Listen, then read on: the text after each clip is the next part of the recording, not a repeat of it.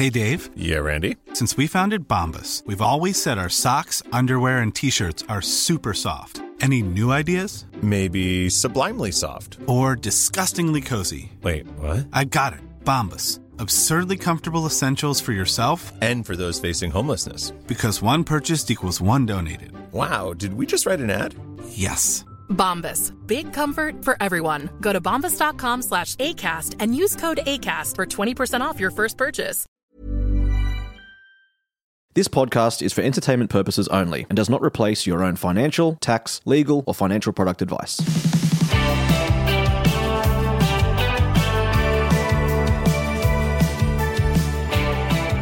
Hello Australia, welcome to My Millennial Mates. I'm Glenn James and we're joined today for a bonus episode with Bryce and Ren from Equity Mates, the podcast. I like the name change. Yeah, that was good, hey? Yeah, you like that? Ren. No, My Millennial Mates as well. Oh, yeah, that too. You missed that one. Yeah. I got it. I couldn't work it out, though. I was like, whatever. So as Roll George with it. Costanza would say, let's just cut to the chase. This is a bonus episode. We're just answering questions about shares.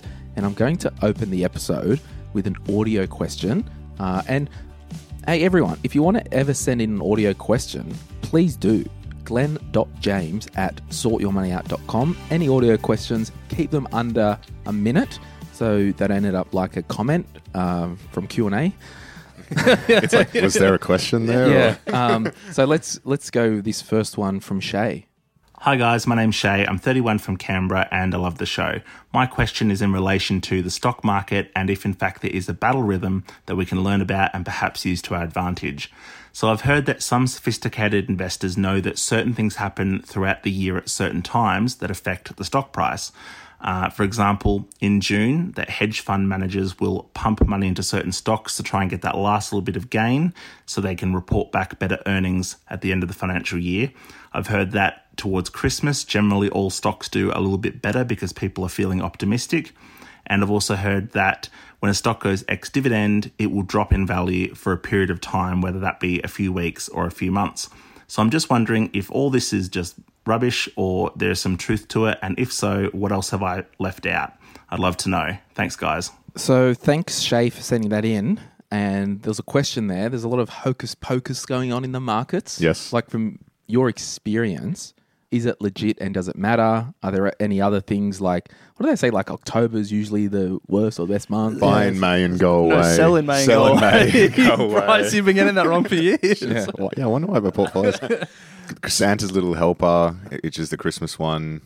I mean, it's probably just a market trend over time. You couldn't really So I think attribute it to anything. But there are specific things that happen in the market that if you're aware of, you can potentially benefit from in the short term. So when options are expiring is a big one. When indexes rebalance. So in our last episode, we talked about like the ASX 200 index. If it's rebalancing quarterly, companies that have made it into the index are now in the 200 biggest.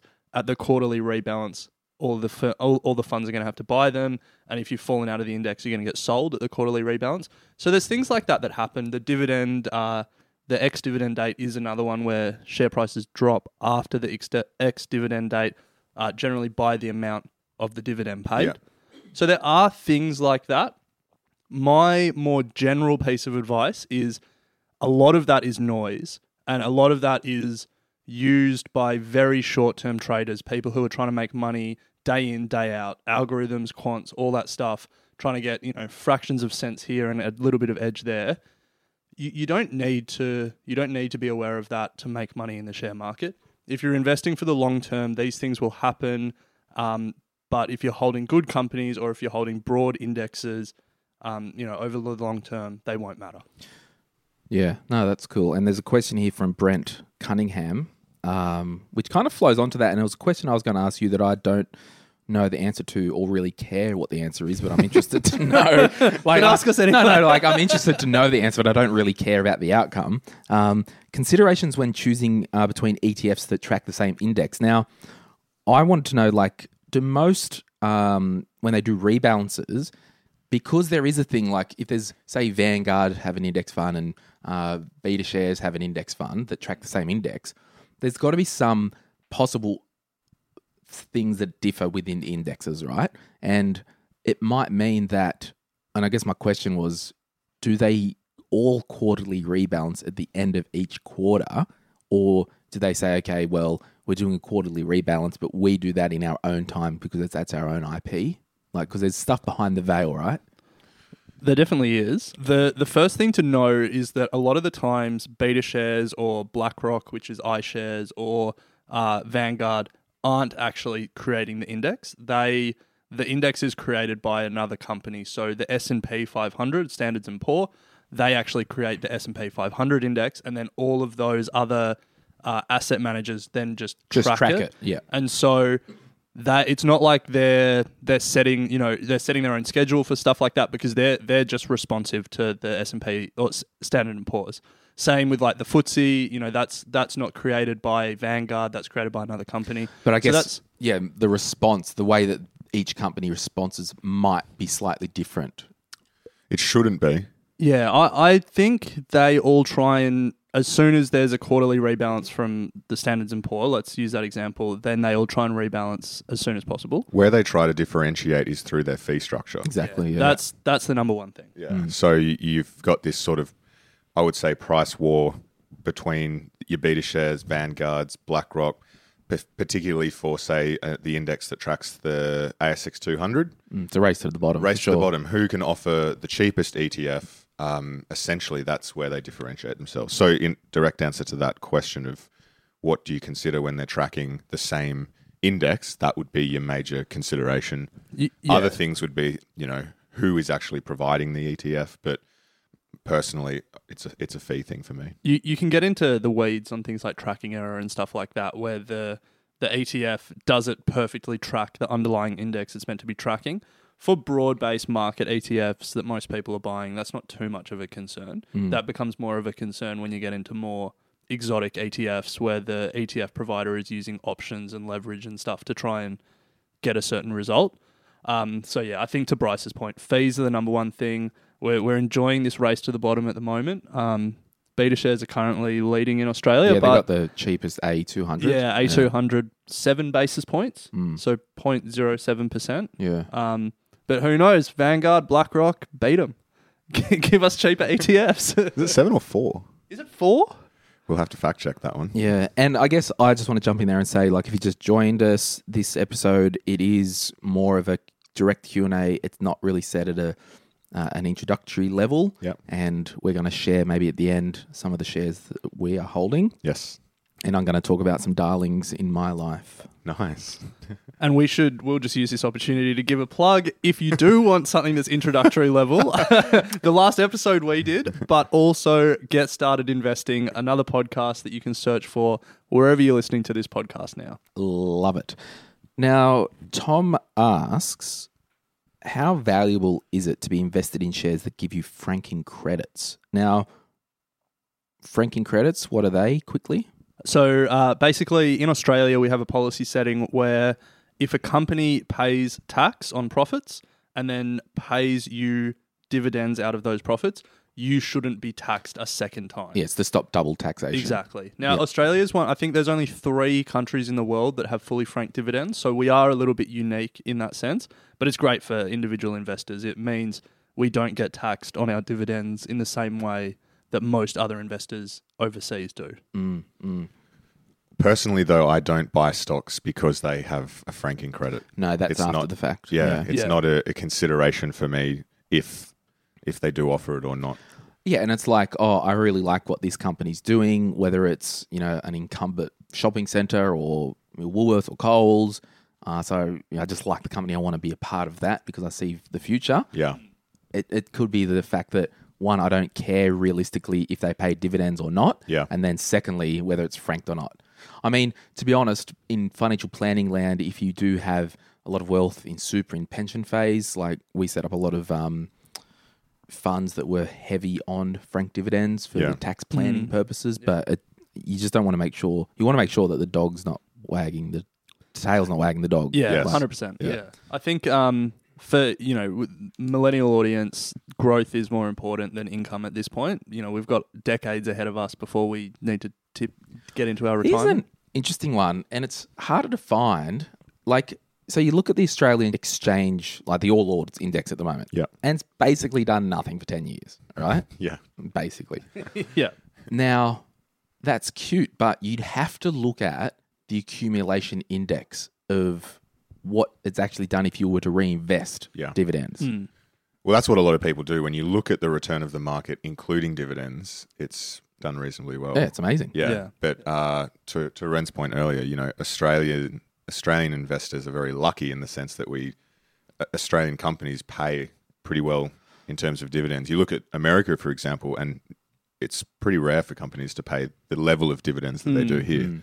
And we're set up from a tax point of view. Australia's a benefit tax from that. haven. Exactly. Yeah. America, some of the big companies pay quarterly though. That's nice. That's something different. If you pick the 3 right companies, you could get a dividend every month. I think That's one of not bad. my investments is a quarterly distribution. Apple pay quarterly, so Yeah. that could be. But it's actually a lot of the big US companies. I've like got a Walmart fund and that's Visa. an international fund. Yeah. And I'll share a bit later that do quarterly Yeah, distributions. Yeah. Brent North asks, is playing the short game in shares any different than going to the casino? And why do some people believe they can beat the system? Give them credit. You got to try and think that you can beat the system. It is definitely different because the casino, you know the odds when you walk in and you know that they're stacked against you. The games are designed for the house to win. But obviously the share market is not that. It's not designed for you to lose. But it is very difficult to make money in the short term because you can do all the analysis that you want, but short-term price movements are more to do with psychology and other factors that you're not aware of or are outside of your control than it is to do with the fundamentals of a business. So it is difficult to have any edge in the short term, unless you've got a supercomputer or a few PhDs or a great algorithm handy. In saying that, though, there are plenty of people who make money in the short term trading. It's just not our game, and it's not something that we think we have a particular edge in. And I'll probably just pull you up on that. Plenty of people, but in terms of percentage, very, very small. Yes. There are lots. Yeah. 100%. Yeah. Yeah. And I'll follow on. There's a question from Jessica Ellen. How do you respond to friends and fam who think buying shares is like gambling? That's a really good question. And, a lot of people have that mentality that stocks is just like, that it's just like gambling. My response to that is, I think there are now many products. You could tell them that there are now many products that allow you to invest in the stock market that removes as much risk as possible, i.e. an ETF. And, you can spread out your risk and diversify, which I think, to people's argument around it's like putting all your money on one horse. Well, that's definitely not what the case is anymore. Yeah, I think to add to that, I would just take it back from this abstract idea that we have that the share market is a bunch of numbers and a bunch of charts and a whole bunch of data that we look at daily and hear about on the news every night. What you're doing when you're buying a share is you're buying an ownership stake in the company. That company has purely been set up to hire the smartest people and, fund new operations and develop new products or services to create money and to create value for their shareholders. And when you think of it like that, when you take it out of this fast-moving chart and data situation to what you're actually doing when you're buying the asset, when you're buying the share, it's as far from gambling as possible. You're literally putting your money in one of the most productive vehicles that have ever existed, which is publicly traded companies. Well, I think I would say to that, and people have asked me, buying shares is just like gambling. I was like, okay, let's just chill out for 2 seconds. What is gambling? We're playing a game of chance. That's kind of the definition of gambling, where buying shares and equities is actually called investing. Now, if I and I've said to people, do you fundamentally believe that Woolworths supermarket will be around for another 50 years? Do you actually believe that we'll still need to shop in a shopping centre in a supermarket? Yes. Okay. So I can actually buy, as you said, a stake in that going concern. So I'm actually investing, and that's not a game of chance. It is if it's penny stocks and flip a coin whether this company is around next year, but we're talking about legitimate businesses who have a long-term track record. 100%. Yeah. And then I would also say to that same person, there is more of a gamble not to invest than to invest. Yes.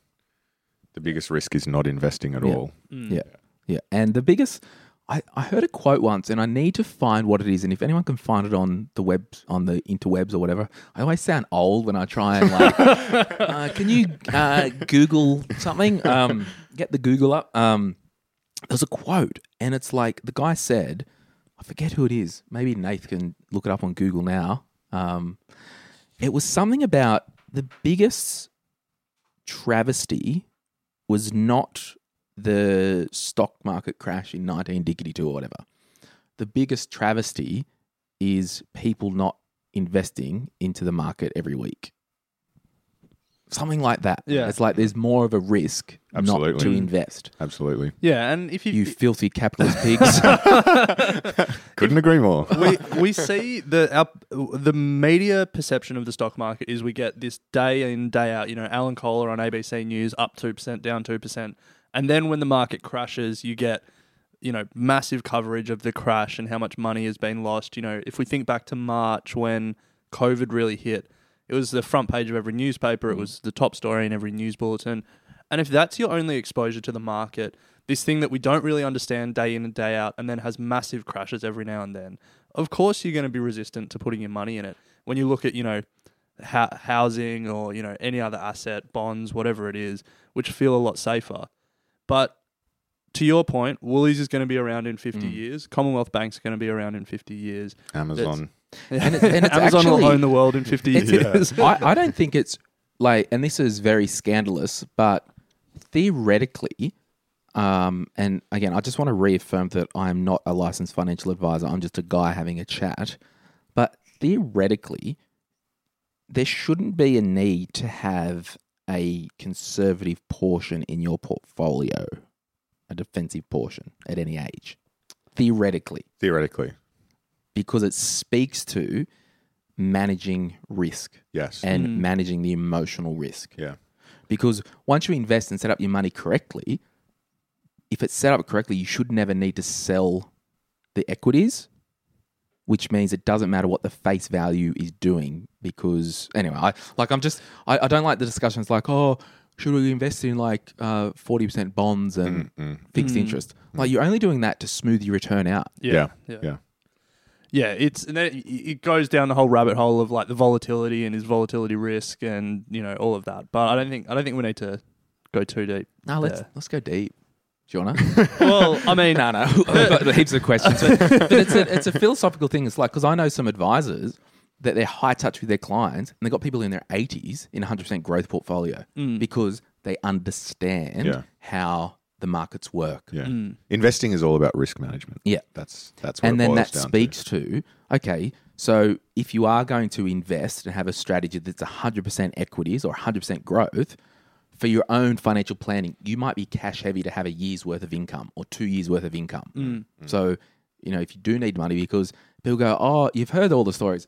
Oh, uncle lost all his money in the GFC. Yeah. No, he didn't. He sold at the worst time out of fear and didn't get back into the market and he did his ass. Yeah. Yeah.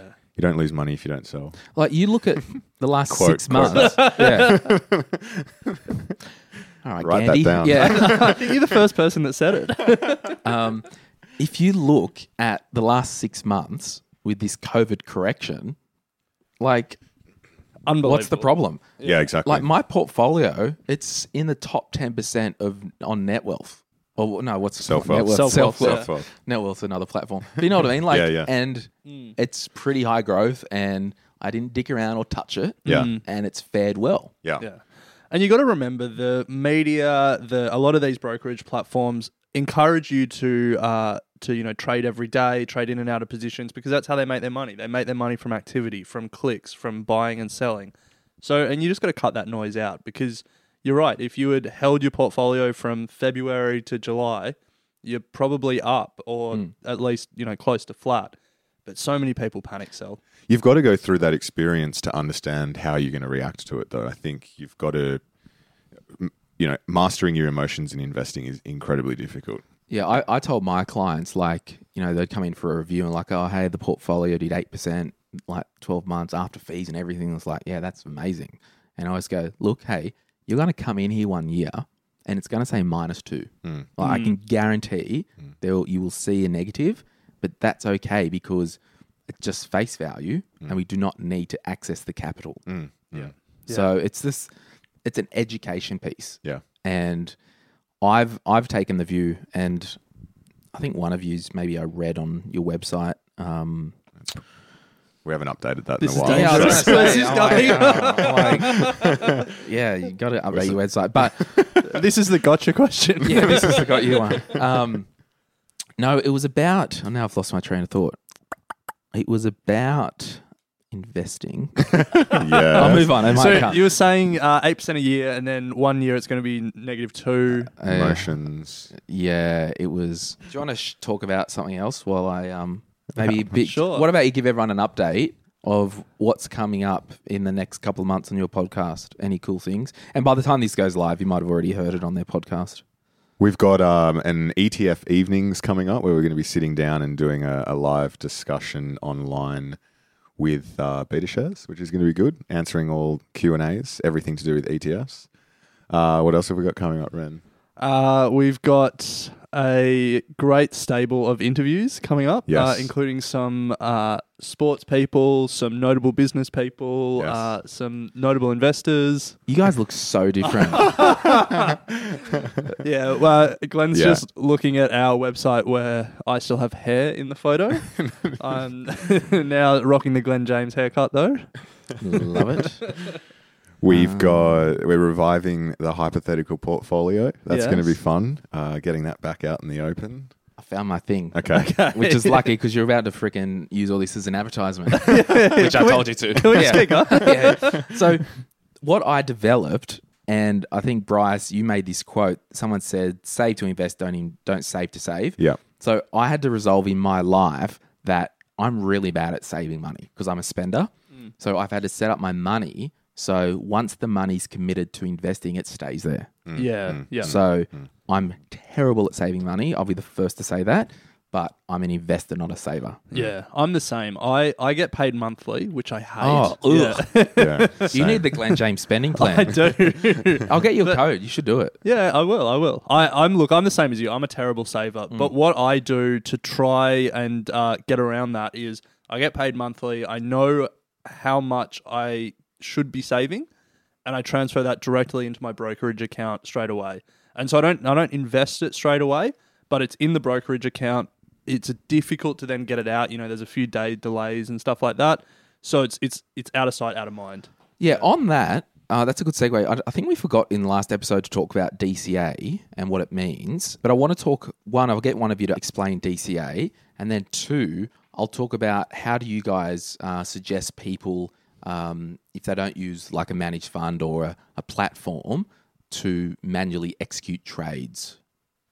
So DCA, what's that? DCA stands for dollar cost averaging. It's an investment strategy, I guess, where you take the same amount of money and invest it into the market at a specific cadence or particular points in time. And by doing so, investing the same amount of money into the same stocks or ETFs, you're buying in at different prices each time. And in doing so, smooth out your average price. And by doing so, you reduce your risk if the prices drop or smash through the roof. And Vanguard just came out, I think it was them, and debunked that. Well, someone that That's says... massive from them. Yeah, So- it might not have been. Sorry, Vanguard. No, there's been studies where it's like if you have a lump sum, is it better to just put the lump sum in Yes. at the start, Yes. or to do like DCA it, Yeah, to yeah. DCA, and the lump sum actually always performs better. Yes. But there's obviously like an emotional thing, like can you manage that? Yeah. And then the second thing is most people don't start with a big lump sum of money. Like Totally.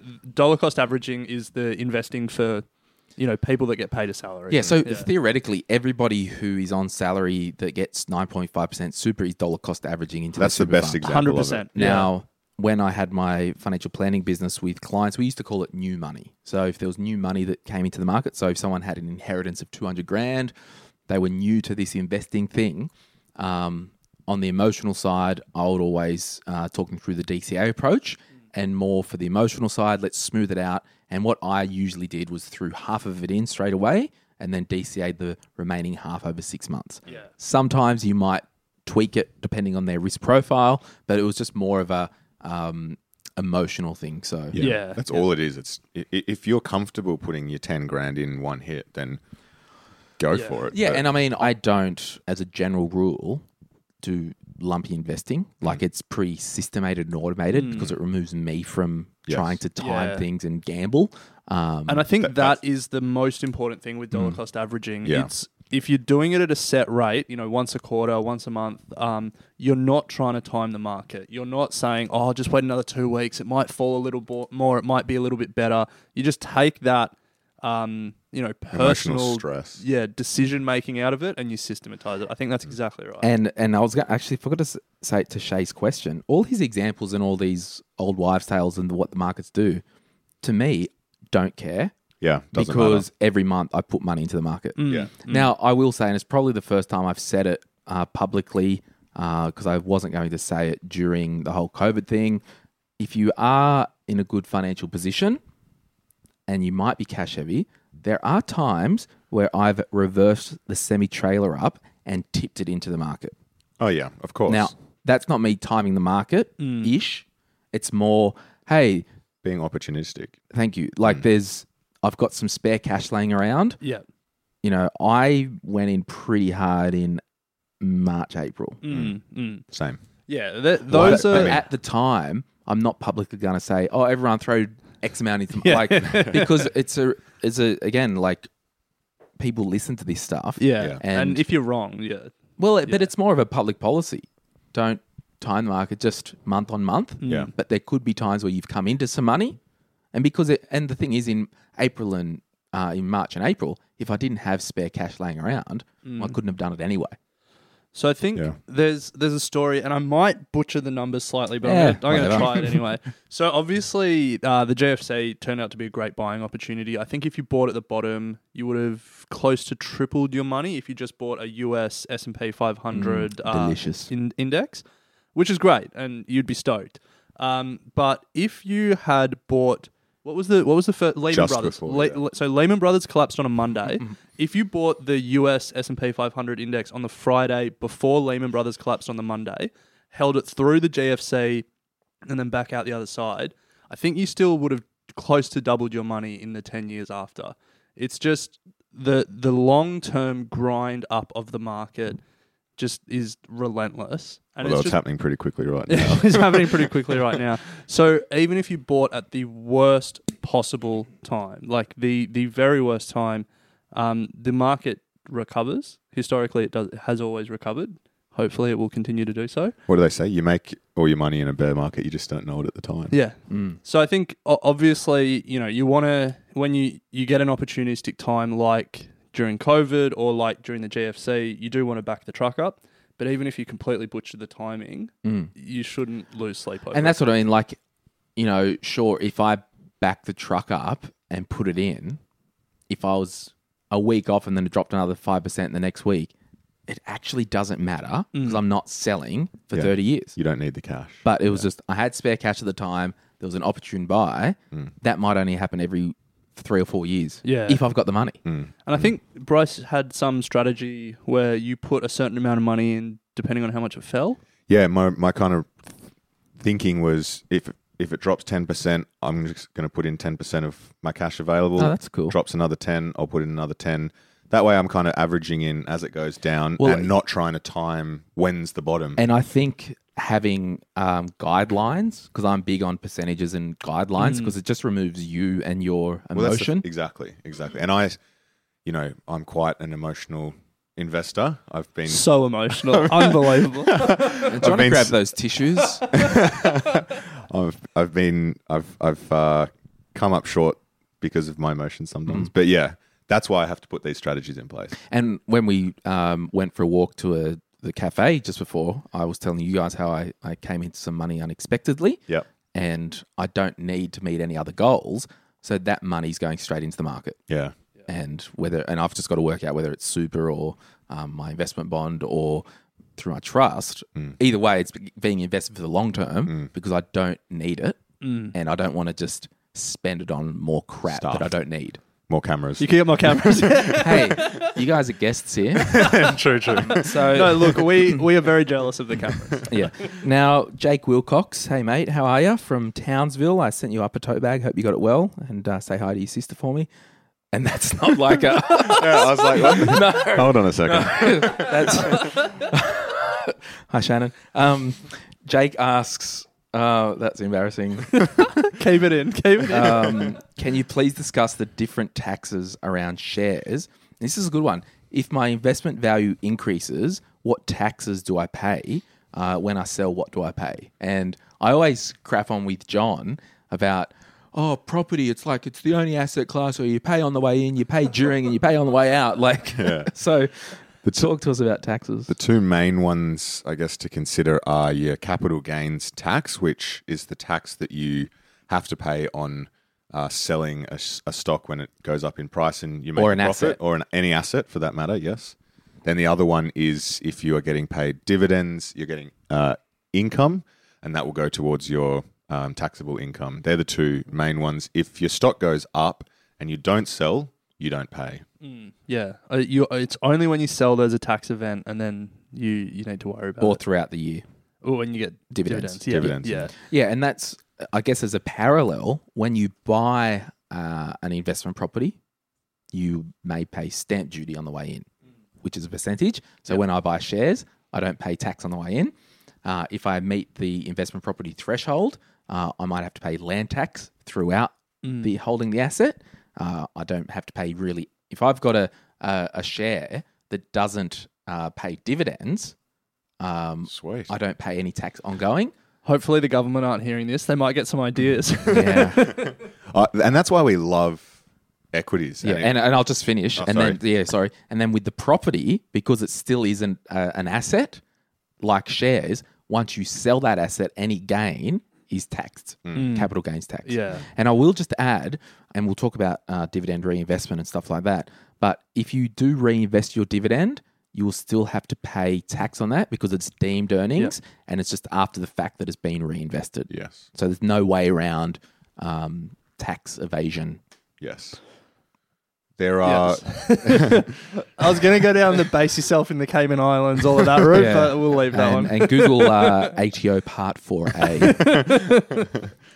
And this is why we love equities. And, I'm not saying properties is not a good idea at all. And at some point in time, I want to buy a house as well. But it's just so cheap to get access to such good quality companies at, relative to your point, Glenn. Stamp duty is just, it can kill you if you costs so much to buy a house. And particularly if you make the wrong decision around pulling the trigger on such a big investment that's leveraged, because I don't know that's the many other people thing, that are buying investment properties outright. So do you guys, like, if we can get personal, Please. do you guys, your equity mates, like, are you best friends that live together? What's your personal sitch? Like, do I thought you were going to ask us if we own property, but you're going very personal. No, but like, I wanted to get to know the person. Alec and I met at uni. Yeah. We lived together at uni for a while. Cute. Yeah. And then I have just moved out of a share house with mates that we'd been living with together since uni. Oh, wow. Alec's taken my room. I've moved out with my partner. And now Alec is in that room. So, Wow. yeah. We spend a lot of time Mercury together. and Venus have aligned. What? How old are you guys? I'm 29. 29? 27. Yeah, that's cute. Yeah. Love it. Yeah. Any other personal things we need to know about? What do you want to know? I don't know. Whatever. I support the Essendon Football Club. Oh, really? Yeah. I'm friends with Sean Wellman, who used to play for yeah. Essendon. Yeah. He's our mortgage broker, one of our mortgage brokers in Melbourne. Yeah, right. Yeah. What up, Welly? There you go. Shout out. Do you do any sport stuff? Yeah, I support the Swans. Hey, Sydney Swanee. Swans. Yeah. You friends with any of them? A few of them follow us on Instagram and listen to the show. Yeah. There you go. That's not bad. Yeah. John does some property coaching with GWS and the Swans. Yeah. We had one of the GWS players on the podcast once. What was his name? He was a cool guy. So it's really bad. Hello, Adam Kennedy. if you're listening. He was a cool guy. Anyway, Yeah. yeah, I'm a bogan. I like motorsport. Okay. you Interesting. go. Would Yeah. not have picked that. But There you go. but you have a Volvo in the driveway. Yeah, So I'll take you for a drive in it, and then you freaking re-comment on that. You'll be shatting your pants. yeah, I'm sure. Yeah. Bryce just bought a Jazz, so he knows. What do you drive? Mazda 3. Good Okay. car. Mazda 3 Sport, I should say. Oh, sorry. One of the best. Got those paddle shifters happening. All right. We're going to get some... I'll get the negative comments on my feed for crapping on. Go comment on their podcast, everyone. And if you are listening and you like the crap that we do, give out both our podcasts on Apple a 5-star and some nice words. Yeah. If you have an issue, don't take it out on the rating system. Come to us personally. No, I would say Honestly. I want people, if you've actually got an issue, still press 5-star and then shred me in the text. Yeah. Not a bad play. The very first piece of critical feedback, we'll call it, that we ever received, Bryce wrote a very lovely reply and managed to turn them around, and now they're a dedicated listener of the show. How do you do that? Like So- on Facebook? No, this over was email. email. Yeah. So if you're not enjoying our banter, write to us, and Bryce will try and turn you around. Yeah. Okay. Sorry, I think it's just good. digress. Like some of that crap that we just talked about, you guys might not talk about on your podcast. So Absolutely. it's getting to know the guys. Yeah, absolutely. How many people in the share house? 3. Oh, it's not too bad. Yes. At uni, I lived with 6 others at one stage. That was big. Lauren, and I don't think this is her last name, but on Facebook it's Where's My Phone? This is a bit of a loaded question, and I'll just quickly answer it unless you guys think it's categorically incorrect. She says, what percentage of your income should you invest? My answer is always as much as possible. Yeah. How long's a piece of string sort of thing? Double as half. Not bad. I like that. Not bad. Yeah. Laura, yeah. So, but in all seriousness, you want to invest as much as you can. Yeah. I mean, there's trade-offs in life. It's like if I want to travel to Prague once a year and it costs me $5,000, well, I've got to pay that $5,000 to travel to Prague. If I don't want to do that and I'd rather invest the money, well, that's the trade-off that I've made. Yeah, 100%. And just to that, whatever you do, Lauren, Where's My Phone? I would say just systemate it, automate it, so you are removed from the equation. Like my personal investment account or whatever, it just every month it goes in. I don't even know how much is in there, to be honest, because it's just I don't look. It's just more just doing the Glen of tomorrow a favor today. Yeah. So as much as you can, clear your debt first. You might decide that you want to put some big chunks in your life first, like I want to save for that home deposit. So you might not go as hard on investing, but yeah, as much as you can. There's no right or wrong answer there. Yeah, I agree. Yeah. Laura asks, once you've established your portfolio, what would you say is a good amount to keep contributing each year to see continued growth? And I guess I put them together because they're kind of the same answer, but Exactly the same answer. I don't think there's a hard and fast rule about if you start with $5,000, then every month after that put in $500. Like it's whatever you can afford to do. Yeah, and your circumstances will change. Like if you're young enough and you have a job but you don't have a family and a mortgage, then that's the time to sort of front load it. And then when you get more obligations and stuff, probably put in less. Things change. It's just consistency. And I just want to read a little bit deeper into Laura's question, just so I'm not seeing it in a simplistic way. What would you say is a good amount to keep contributing to see continued growth? So I want to answer that is you've put $5,000 in, and we'll just say that I'll make up a number over the last 7 years, Australian equities, and probably hasn't, or just making up a number, has grown 10%.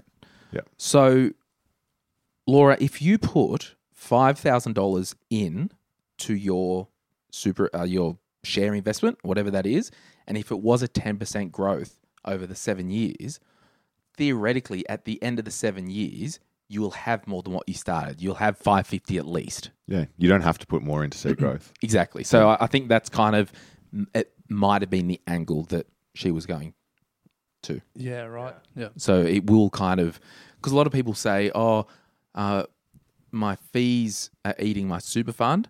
theoretically only happens if you've got a very low super balance. And I think that the beauty of compounding is that over time, if you're consistently growing at 8 or 10% a year, that number starts to get very big and starts to snowball very quickly. It helps if you contribute, but you don't have to contribute to enjoy that benefit of compounding. It's just time. Caitlin asks, hi Glenn. Hi Caitlin. I have a couple of questions. 1, what are some strategies to diversify your share portfolio? 2, what happens with reinvestment of dividends if the dividends are less than the cost of one unit? Good question. So we'll start with the dividend one. So one share, we'll just say it's a $30 share, and the dividend that you receive that's on a DRP, dividend reinvesting investing plan, is $25. What happens? It just sits either with the registry. And they then hold that until the next dividend is paid out by the company, and should that then be enough to buy a unit in the company, they will do so, and it just keeps on rolling on. Correct me if I'm wrong, but would they ever let you know if you want to cash that out or change the DRP? I think you can decide that at any point in time. Yeah. Okay. But I don't see the value in taking half a stock worth of dividend. Like, just let it sit in there. Righto, money bags over here. Yeah. Oh, I noticed you do have a sore shoulder, rolling in all his money. I'm a fan of DRP, dividend reinvesting. Yes. Now, what are the top 2 reasons that you would DRP? Personally? No, just whatever. Well, I mean, there's probably some tax advantage that I'm not aware of that you're probably going to tell us. But I don't know. I think. What's the main one? Compound for me, compound growth. Okay. It's just an ability to continuously build your position in that company over time, and that then leads to greater return if you have more stake in a company. And the second one? I feel like there's a loaded question here. I feel there's an answer. There is. I'm going to flip it around to you. What's the second one? Second one is you can buy a small parcel of shares without the brokerage. True. Oh, I hadn't actually thought of that. Yeah, that's a good one. So you're listening to Equity Mates, and there's a new mate on the block. His name's Glenn James. So I'm a fan of DRP for that reason. More shares into the company without paying an extra $20 in brokerage or whatever it is. Yeah. No, that's good. And I guess the third reason, the emotional play, you've got the compounding there, but your mitts never get on it anyway. So it's not as if I've got a $200 deposit in my bank account. Yay, fun, new pair of jeans. It's just set, forget. Yeah, well, our kind of comment is if you're not going to do a dividend reinvestment plan, fine. But our feeling is if you take the money, make sure it goes back into the market somehow. If it is to go and buy new jeans, then you probably want to keep it in. Yeah, and I mean, for example, spoiler alert for the back end of this episode, I hold VTS, and they don't do DRP, so that I've just elected the bank account being my brokerage bank account. So it never gets into Glenn James's life. Yeah, smart. Okay, ticking things off. Now, should we answer that diversification question as well? Yeah. So Laura's question, how do you diversify, blah, blah, blah. So diversification is a... Oh, sorry, Caitlin. Sorry. That's all right. Diversification is a big topic, and people take it a lot of different ways. I think the way that I like to think about it is just there are a number of sources of risk for your investments, and what you want to do is not be overly exposed to one particular source of risk. So it's not... What are some of those areas of risk? Yeah, so it's not just about owning, X number of companies. And so, to get into some of the different risks, you might have industry or sector specific risks. So, for example, retail is getting disrupted by Amazon in a lot of countries. And so if you owned, 5 or 6 retail stocks, you may own a number of stocks, but they're all exposed to the same risk. There's also country specific risks. So Australia could have something happen to it, or have something happen to its economy that the rest of the world doesn't experience. And so if you only own Australian shares, then you're exposed to the same source of risk in all of your shares. And so there's different ways you can think about diversification. You can think about it through different assets. So, property, stocks, bonds, cash is diversifying different assets. Geographic diversification, so Australia, the US, Europe, and then also like industry or sector diversifications. And even like if you bring it right back home to your own portfolio, I can't reach my pen. Oh, damn it, I'm going to have to get up. Oh, you get that for me? Thanks, mate. You're a keeper. It's to me the biggest one in the first episode. We talked about the core satellite and maybe I suggested 10%. It's the single stock risk in your own portfolio. 100%. Yeah, if you want to bring it right home. Yeah. So how are some strategies to diversify? Well, diversify your share portfolio are strategies to buy more shares. Like in its purest form, if you own 100% of CBA shares and you want to diversify your portfolio, you might go and buy some Woolworths. Yes. All of a sudden, you've split the single stock risk and also you've split the sector risk. So a really good example of a share portfolio that isn't diversified would be if you just only owned the big four banks in Australia. Because whilst you're owning four different things, they're all exposed to the same risks. They're all in the same geography.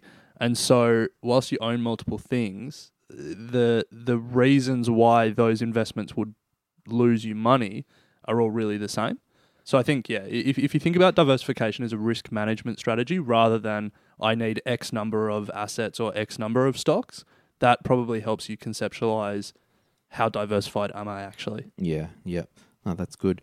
There's a question here from Paul. How do you find the sweet spot with DCA or dollar cost averaging where the benefits outweigh the cost of increased brokerage fees due to more frequent purchases? So I guess just quickly, I would probably say to that, you talked about rules, like percentage rules.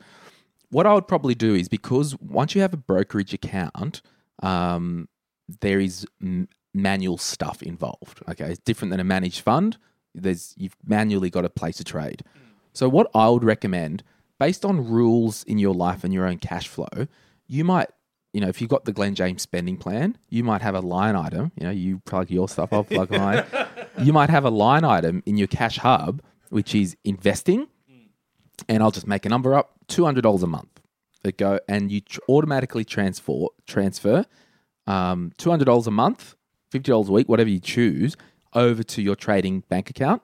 And then you've got your own rule that I will place a trade when that brokerage account gets to $2,500, $3,000, whatever that is. Yeah. Whatever that rule is. If you're balling in cash, it might be, as soon as it gets to $50,000, I'll place a trade. So the way that I suggest people look at manually DCAing, I don't think it's more of a manual, I do it monthly. I think it's set an amount in your life, and then you put that in, whatever the market's doing. Yeah, I like that. Yeah. I think the other thing, if you are worried about brokerage, paying it, every increment of money you have or every increment of time that you want to invest in, there are ways that you can do sort of off-market funds where you avoid brokerage. So Vanguard, which is a big ETF provider, you can buy an ETF through the stock market, or you can sign up to similar funds as private funds.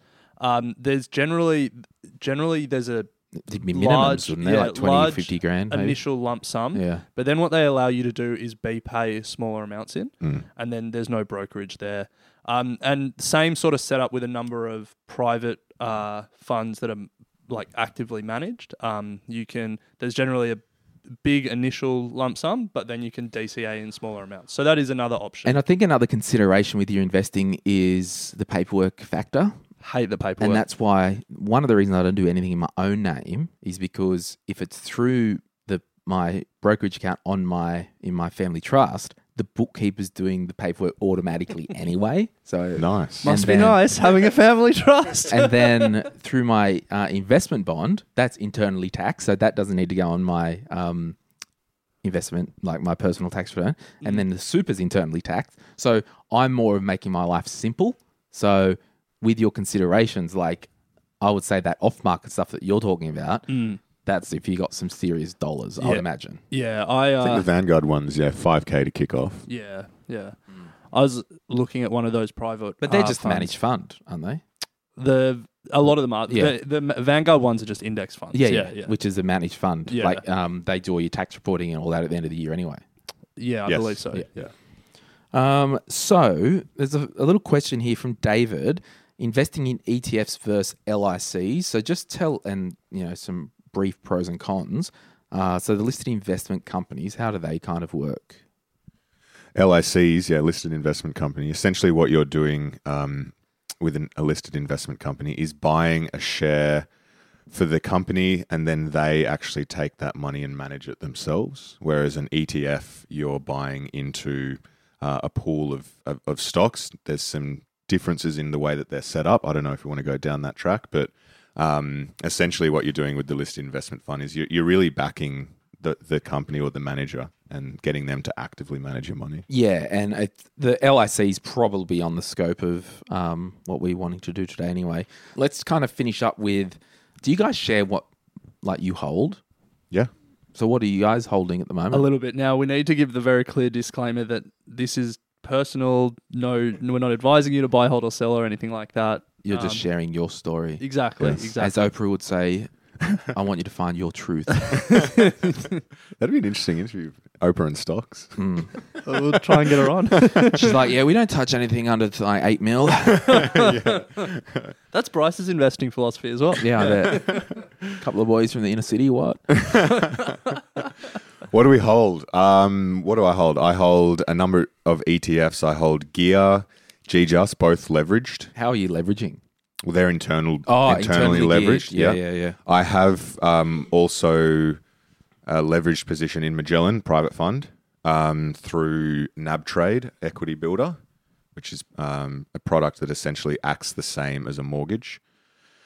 I own. What's the LVR? 70. It depends on the asset, but 70% for the Magellan that I'm in at the moment. Is that what Magellan Fund is it?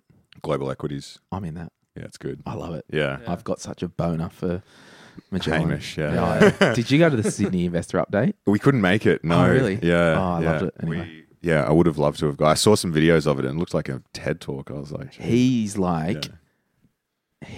is the GOAT of international investing in Australia. Yeah, definitely. I agree. Yeah. Well, he's a billionaire. Is he? Yeah. Yeah. He's a billionaire. Gosh. Yeah. I want to get Because him of on his- the podcast. And this is a good Yeah, example same. this is a good example. I'll do it.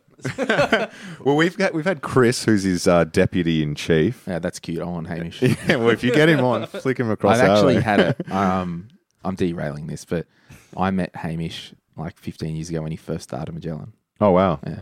Well, that's how he's made all his money. He's got his obviously equity. The 1.3% fee. Whatever it is. Anyway, so yeah, I've got that. I hold Afterpay, hold Brickworks, which is an LIC. I hold Macquarie, Self-Wealth. Self-Wealth. Are they listed, are they? Yeah. Yeah. Oh, actually, I didn't know that. Yeah. Yeah. Actually just bought them 2 or 3 days Yeah. ago. For this interview. For this interview. A bunch of other stuff. I mean, I can't think of them all on the spot, but So for me, if we go the core and satellite approach, my core is mainly ETFs and then a few managed funds. So similar to Bryce, I got a NAB equity builder loan and bought into Magellan.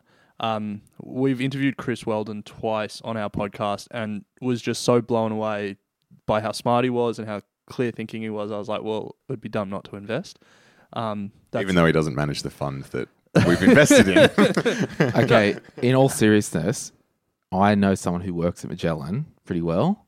I will... Emma? No. I will see if I can get us 3 to sit down with Hamish and we'll do a joint interview. That'd be epic. Great. Yeah, Love because it. we've asked twice and they have respectfully given us someone else. Really? Yeah. Yeah. I mean, he's busy, He's very busy. yeah. Yeah. but we're busy as well. But the guy they gave, Chris Weldon, was fantastic. Yeah, unbelievable. Yeah. So anyway, so Magellan, and then a number of ETFs. So ASX 200 ETF, the BetaShares one because it's the lowest fees. A couple of overseas ETFs, an S&P 500 one, a NASDAQ one, which I know overlaps, but it's a little bit more of concentrated exposure to some of those big US tech names. So yeah, a core of ETFs try to be geographically diversified. And then in terms of my satellite, there's a few individual stocks. So obviously some of the big, what are we calling it now, fan mag or whatever, the Facebooks, Apples, Microsoft, Netflix of the world. But I'm also particularly interested in that second tier of US tech names. So your Shopify, your Adobe's, Spotify is an interesting Spotify, yeah. company. You need to buy Magellan, my friend. So I think there's a lot of really interesting stuff happening over there. Like we all know that software is eating the world. We all know that these tech companies are huge, but there's a lot of focus on that top tier, those top 6, and I think there's a lot of similar unit economics, similar really good businesses below that. Then there's also a number of themes that I'm particularly interested in. So sustainability is obviously a big one, and I think there's going to be some pretty clear winners in that space. Some of the big waste management companies around the world will do quite well. And then just, some other individual companies that, I like or that I'm interested in. So, yeah, what about you?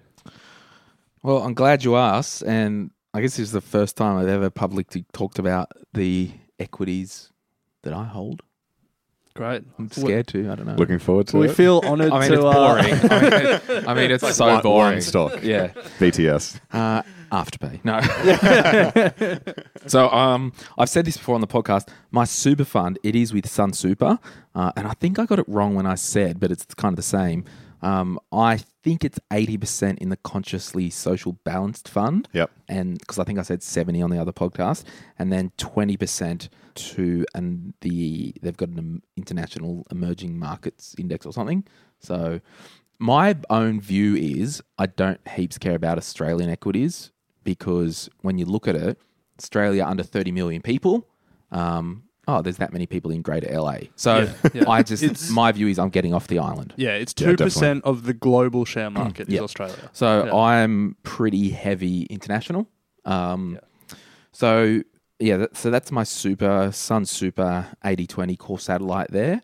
My investment bond, I think, and I actually forget, but it's either the Vanguard Diversified High Growth or the MLC Income Builder, which is a portfolio that just invests in Australian equities that have high dividend. So you're not quite off the island. Not quite, but and that's what I mean. I think because I've got, to be honest, I haven't logged in to that account. I don't because it's like, it'll just keep shoveling. Yeah. In my brokerage account on Self-Wealth, I've got, and I'm not going to tell you the weighting of this, anyone. I've got VTS, which is basically the total market of the US stock exchange. Yep. And I guess the reason I've done that is one, the US growth in itself, and investing in the American index, you get indirect exposure to emerging markets around the world. Like Starbucks, there's a new Starbucks opening in China every 15 hours. Like that stat just blows my mind. That blows your mind. Like, so I do have exposure to China. I do have exposure to, remember the old BRICS? Do you remember that? Yeah. Brazil, Russia, India, China, and there was another one. South Africa? No, I forget. BRICS, anyway. Yes? No? That was, it was a million years ago. So I've got VTS. I've got Magellan Global Fund, which is MGE. Jeez, we're all in So agreement you've got that about through you've got that through the list. Self-Wealth, yeah. Yeah, okay. Yeah. And again, like that's an actively managed fund, and there is talk that active. I'm like, I just love what Hamish is doing, Yeah, they're the pros. and I don't know. I'm interested, and I like going to their investor briefings. Yeah. I like hearing what they're doing in the portfolio. Yeah. It just really feels like this is sponsored. We know. just got to say it's not. We just randomly all hold MGE. Do you hold MGE? Sorry. No, I Not hold yet. it privately. Yeah, privately. Yeah. But yeah, it is the global fund. Yes. I've got, and this is a little bit of fun that I invested in. It's a BetaShares ETF, and it's RBTZ. Robots. Yeah. Yeah. So the robotics and AI index. So Nice. it's heavy into Asia. Yeah. Have a look. That's had a banging 6 months. Has it? Oh, Really? coronavirus. What's that? Yeah, totally. Yeah. That's great. And yeah. that was, for me, that was a little bit satellite-esque. Again, I'm not going to talk about weightings. Yeah. And please, just because I'm doing something, don't do it. Yeah. I'm an idiot. But this is what I love about these thematic ETFs. Yeah. You can get access to, if you're interested in cybersecurity, Yeah. you can get ETF that follows cybersecurity. If you're interested in, I don't know, as I said, marijuana, And they've all got great names. Like the Yeah. cybersecurity one's Hack. Yeah. And Great- I great love marketing. that. Love that. And then the little one that I talked about, like with Corona, that I may have just reversed the truck up to, Oh yeah. was VAP, Okay. What's that for? Vanguard, basically Australian Commercial Property Fund. Okay. Yeah. Yeah, nice. Yeah, we haven't talked much about listed property and different ways you can access that. Because I'll show you this. So you went hard on VAP. Yeah. Look at that. Yeah, bombed out. Yeah. Where did you buy it though? I'm not disclosing. Fair call. Yeah. So what's your thesis behind that? I wanted some property exposure in the commercial space in Australia. And that's basically it. So is that a fund that holds actual property, or Does it hold like Goodman and stuff like that? Yeah, like okay. Centre Group, Yeah, Goodman, yeah. it's your Westfield. Hopefully not offices. Yeah, they're going to be. Well, and that's that's going to be interesting, isn't it? Yeah. But again, that's just a bit of fun for me. If you're after personal financial advice, don't get it from a podcast. If you would like help based on your own personal situation, head over to sortyourmoneyout.com. Click Get Help and we'd be happy to introduce you to one of our trusted advisors. We also have a panel of trusted mortgage brokers we can connect you with to get you into your first home, an investment property purchase, or to review your current loan if you don't have a broker. Our panel of advisors, mortgage brokers and accountants work with clients all over Australia so they can connect with you wherever you are. That's sortyourmoneyout.com and click Get Help. So now I want to finish up with, in terms of individual stocks, Yeah. are there some little darlings that twinkle your eye in Australia? Are we getting very close to the line here, or what? What line? What I line? like Friggin' the line's 8 kilometres back there. my next buys are going to be City Chic, CCX. Ooh. It's an Australian company that specializes in plus size women's clothing, very niche, and they derive 2/3 of their revenue now from online, which I think super important given the climate that's going on in retail. But they absolutely own the space, and they are expanding pretty heavily over in the United States. Pretty small, I wouldn't say small, small mid-cap company. So yeah, I've got my eye on that. It's been doing pretty well. And I think I'm actually just going to put some money into Amazon. They're But buzzing. you'd have direct exposure through MGE, indirect exposure, wouldn't you, anyway? Yes. Yeah. Yeah. And that's why I just can't be bothered dicking around with the international brokerage. Yeah, no, that's fair. But yeah, City Chic for me is the one that I'm going to next buy. In terms of how hard it is to do international brokerage, I did a test on my phone. 29 seconds to buy socks from Amazon, 22 seconds to buy stock of Amazon. Yo, good little play though. So it's pretty easy these days. You should record that and put it on our socials. Anyway, Yeah. Are you going to do when you have? I was going to say when you have guests on your podcast, you put a photo on a quote or whatever. I'm like, I'm not on your podcast right now. we can put it on our. So what about you? Oh no! In terms of me, so I'm a little bit bearish at the moment. I'm a little bit nervous. Wow. I'm a little bit nervous about, JobKeeper ending and the US support ending and the amount of people that aren't paying their rent and all of that. So I've actually put a bit more into gold, and I think I'm going to do a little bit more. When you say you put money to gold, are you going down to Westfield and going to the gold? He's got town some in his back pocket right now. Gold too? Yeah. No, so there's listed funds that you can get exposure to the price of gold. It's pretty important if you're going to invest in gold that there are funds that give you exposure to the price, and then there are funds that actually hold physical gold, and you want to invest in ones that actually hold physical gold. The fund that I'm investing in, if you own over a certain amount, you can actually go and redeem the units in the fund for physical gold. Yeah, right. GOLD is the ticker, and it's an ETF securities. Is that the one you got? No. It's the one that Jesse Felder recommended. Oh, you've bought that one? Yeah. Oh, right. Well, it's the same with the ETF securities one, gold. Okay. Yeah, you nice. can go and redeem. Yeah. Anyway, so gold, and surprisingly enough, which I'm very surprised that I'm doing it, Bitcoin. I don't believe in it. I don't think joking. it's. I hold Bitcoin Yeah, well, this is what I'm doing. I'm doing a sort of just for lols. what if I'm wrong? Like, Yeah. I understand the first part of the Bitcoin thesis that, you know, and we don't want to go too deep here, but, you know, that all this money printing is going to devalue fiat currency, blah, blah, blah. I understand all that. I don't understand the second part, which is why is Bitcoin the actual alternative? But what if I'm wrong? Well, I can tell you right now, the biggest thing that will stop Bitcoin for being anything good. Well, I don't want to say stuff like this, but Yeah, here we go. like, until it will only be treated as a real thing when you can settle a government debt with it. Yes. Yeah, you like that one, didn't you? Not bad. Yeah. When will that yeah. happen? Will We it don't happen? know, yeah. And that's what we don't know. So yeah, I own Bitcoin only because the same things like, oh yeah, throw a few grand in there, whatever. But I hold Bitcoin only because whatever. You know. Yeah. Same. Why not? Yeah. Yeah. So for me, a very small amount. Like it's Yeah. yeah. Less than 1%. Yeah.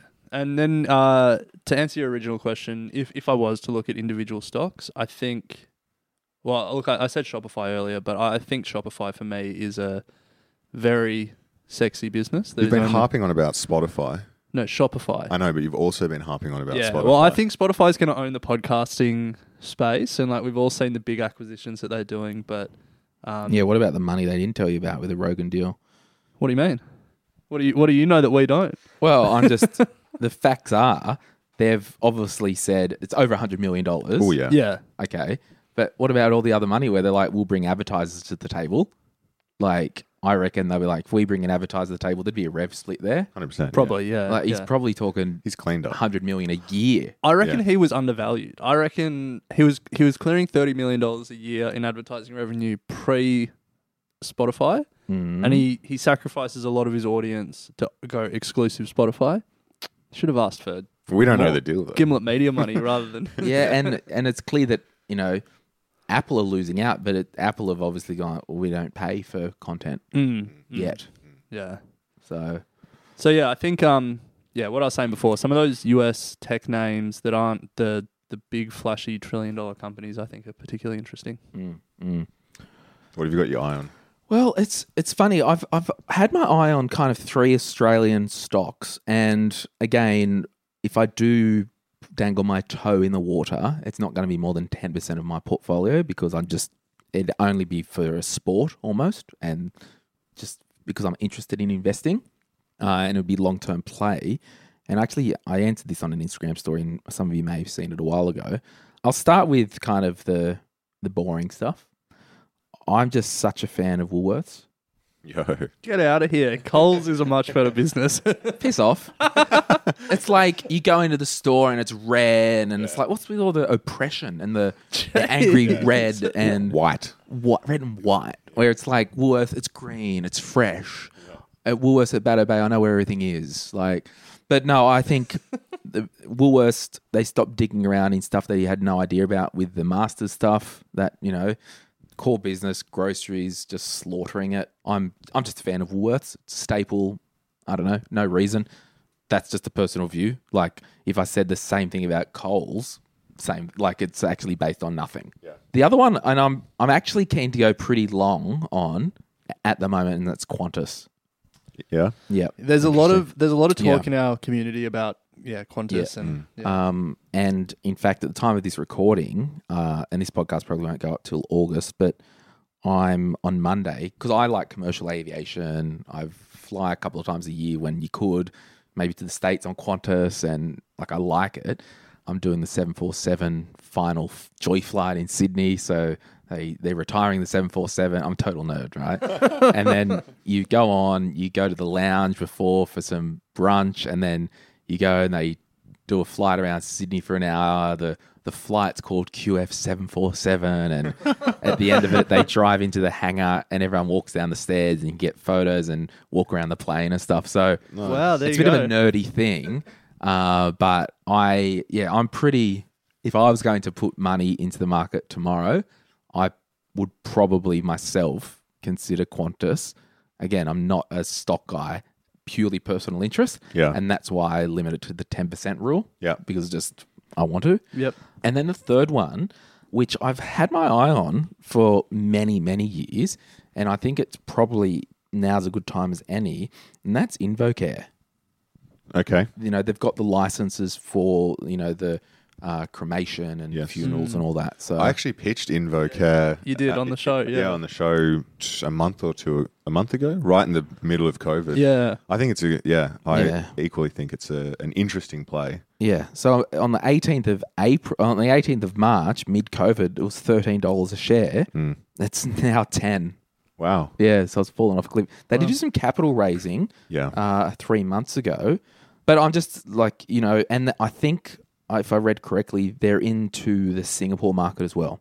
So, you know, we're not getting out of this place alive. We've got an aging population. To me, it just makes sense to also go long on that. I don't know. And again, all this crap is just only personal interest. I've not really looked at the financials of any of these companies, so I'm not telling anyone to do it. I'm just saying this is what I've looked at. Yeah. If I was going to do it out of personal interest. So Yeah, I like nice. it. We'll yeah. make an individual stock picker out of you yet. That other podcast. My Millennial Mates, it's coming. Oh, I love it. But again, I can't stress enough, like the reason why I don't do individual stocks is because I can't control myself. And I just, if I was going to dabble a few grand in or whatever, it's not going to be more than 10% of my portfolio. Makes sense. Yeah. So, well, we might leave it there. Nice one. That was a lot of fun. I It was like good. Yeah, Thanks it was for good. Coming up and having a yarn. Thanks for having us. No worries. It's good to see. Good to see where the magic happens. Oh, yeah. It's good magic. It's good magic. You can find these guys anywhere you listen to podcasts. They've got a couple of podcasts. So much better that you rebranded your logo. Oh, Put it yeah. more forward, bit more colour, the strength behind it. Yes. Yeah. Love that. Yeah. I think big things are happening at Equity Mates. Oh, look out. Yeah. Look out. So yeah, well, we'll do the plug. Search Equity Mates or search Get Started Investing, or go to equitymates.com. Nice. Or if you want an outdated website, go to the .com. But if you just want what's happening, go to Instagram. Yeah. Yeah, We're all over yeah. socials. Join us on Facebook, Equity Mates Investing discussion group, and we've also got a bit of exposure on Twitter as well. And Ooh, Bryce yeah. Look is out. learning the Renegade dance to get on TikTok TikTok's very big. soon. TikTok's big. Yes. Yeah, we Yes. are going to explode on TikTok. TikStock, it's going to be called after Bryce is done with it. Love it. All right. Piss off. Thanks for having us. See ya. Thanks, man.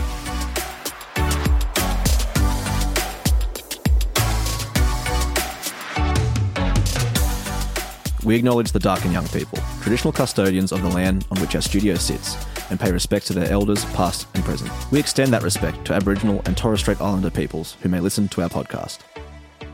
My Millennial Money supports A21, a charity focused on abolishing slavery and human trafficking all over the world.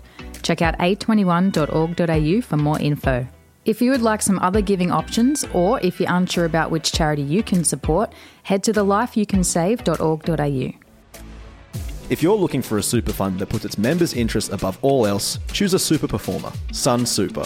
With low fees, strong investment returns, and great member services, Sun Super is Super Ratings 2020 Fund of the Year and has also been awarded by Money Magazine, CanStar, and Finder. Find out more at sunsuper.com.au/M3. You can join Sun Super online in under 5 minutes. This podcast is for education and entertainment purposes. Any advice is general financial advice only, which does not take into account your objectives, financial situation, or needs. Because of that, you should consider if the advice is appropriate to you and your needs before acting on the information. If you do choose to buy a financial product, read the product disclosure statement and obtain appropriate financial advice tailored to your needs. Simo Interactive Proprietary Limited, the publisher of the podcast, is an authorised representative of Money Sherpa Proprietary Limited, which holds financial services license 451289.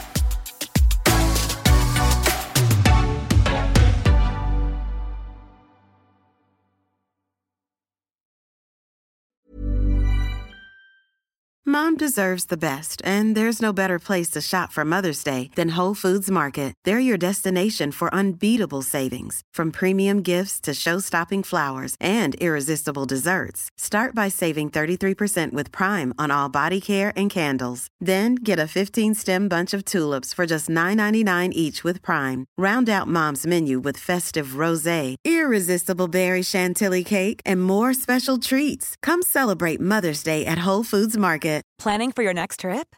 Elevate your travel style with Quince. Quince has all the jet-setting essentials you'll want for your next getaway, like European linen, premium luggage options, buttery soft Italian leather bags, and so much more. And is all priced at 50 to 80% less than similar brands. Plus, Quince only works with factories that use safe and ethical manufacturing practices. Pack your bags with high-quality essentials you'll be wearing for vacations to come with Quince. Go to quince.com/pack for free shipping and 365-day returns.